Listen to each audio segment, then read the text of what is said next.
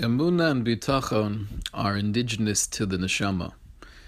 In the chemistry of our spiritual makeup, emunah and bitachon play a very important role.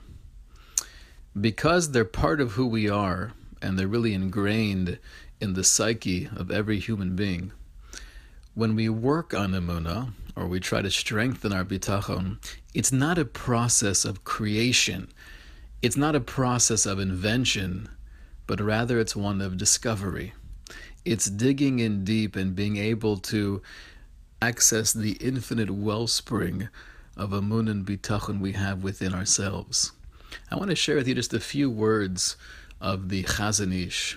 In the very beginning of his Sefer Emunah Bitachon, the Chazon Ish writes, Midas emunah hi natia daka me'edinus hanefesh, that the midah of emunah is really the refined tendency of the neshama.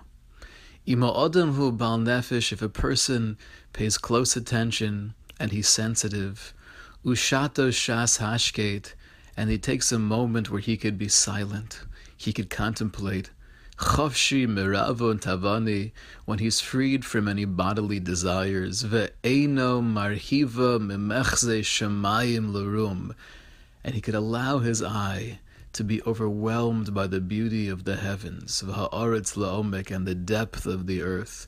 Hu nirgash v'nidham, he is moved and astounded. Ki ha'olam nidme lefonav kechida stuma, because when looking at the world with open eyes and an open heart, it is so incredibly mysterious. It is so awesome. The greatest struggle preventing us from really seeing the world in this wondrous way is the fact that we've been seeing it for so long. Hergol sholeit al hakol.